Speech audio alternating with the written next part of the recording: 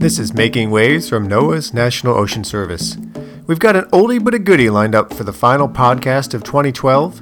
Did you know that the National Ocean Service helps to ensure that Santa doesn't get lost on his journey around the country on December 25th? Well, here's an episode that originally aired way back in 2008 about Santa and the National Geodetic Survey. Enjoy!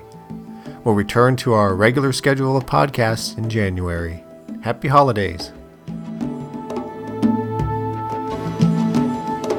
Many of us today own handheld GPS devices or have cars that tell us where to go by using advanced positioning technology. While knowing our exact position on Earth is handy for us casual users, it's essential for safe and efficient transportation in the air, on the land, or in the sea.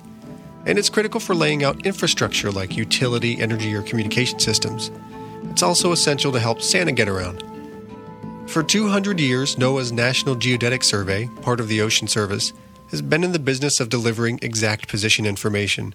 To do this, the NGS maintains what is known as the National Spatial Reference System. This reference system is used for navigation, charting, and mapping. You can think of it as a giant web of continually updated coordinate points on land and in space. The spatial system combines GPS satellite measurements, ground-based survey marks, and ground-based devices called continuously operating reference stations, provide extremely accurate latitude, longitude, height, scale, gravity, and orientation throughout the U.S., anywhere, anytime.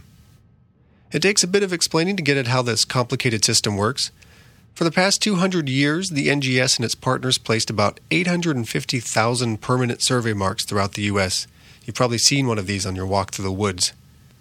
These survey marks were the main component of the spatial reference system until a few decades ago. Today, the reference system is undergoing a major upgrade. This revolution started in the 1980s with the advent of GPS. This made it possible to locate points with greater accuracy and speed, and at a lower cost than ever before. Now, most people think that GPS eliminated the need to measure positions on the ground, but it's actually not as simple as that. First, let's look at how the GPS system works. The Global Positioning System is made up of a constellation of satellites that orbit about 11,000 miles above the Earth. And these satellites broadcast radio wave signals. So by determining the time it takes for a radio wave signal to travel from the satellite to a GPS receiver on the Earth, the distance between the satellite and the receiver can be calculated. And this provides the receiver's location on Earth. Well, that doesn't sound too complicated, but it's actually dependent on a lot of factors, and it's not easy to do. And it's also not perfect. As advanced as GPS technology is, most commercially available GPS receivers are only accurate to within several yards. And when you consider that the Earth is almost 25,000 miles in circumference, the difference of a few yards might not seem important, but there are many scientific, military, engineering, and toy delivery activities that require much higher levels of positioning accuracy, often to within a few inches or less. Now, to provide measurements at this level of accuracy, NGS came up with the idea of joining ground-based reference stations with GPS technology to develop what's called the Continuously Operating Reference Station Network, or CORS for short. Each station in the CORS network is a stationary, permanent GPS receiver on the ground, and these receivers collect satellite signals from the GPS satellites. And NGS uses these data to determine precise three-dimensional positional coordinates for each of the CORS sites. Today, NGS coordinates a network of more than 1,100 CORS stations that receive GPS radio signals 24 hours a day, 7 days a week. It should be noted, by the way, that NGS has mounted some of these stations on the chimneys of homes around the nation, and they have these tuned to accuracies of just a few centimeters. These survey points help make modern maps like Dashboard GPS and Google Earth much more accurate, and they could come in handy for anyone else that might need to know the precise entrance coordinates of a chimney. And Santa will also need to avoid severe weather and electromagnetic storms on his journey. CORS data can help there too.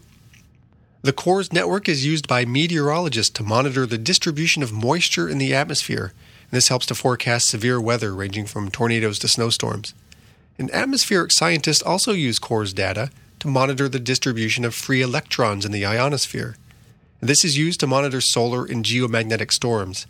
These changes can affect satellites, aircraft, certain radio communications, reindeer-powered sleighs, and even power distribution grids on Earth. And last but not least, the National Geodetic Survey also administers the Aeronautical Survey Program for the nation. These surveys provide accurate position, height, and orientation information needed for safe air navigation. And I think that might come in handy for you-know-who. And we hope you enjoyed that. Well, you don't need a handheld GPS to find us. We're at oceanservice.noaa.gov. And you can get more information about the National Geodetic Survey, the National Spatial Reference System, review current positioning data from the CORS network. You can find that at www.ngs.noaa.gov. And that's all for this week. If you have any questions about the podcast, about the National Ocean Service, or about our ocean, feel free to send us an email at nos.info@noaa.gov. Now let's bring in the ocean. This is Making Waves from NOAA's National Ocean Service. Happy holidays and see you in January.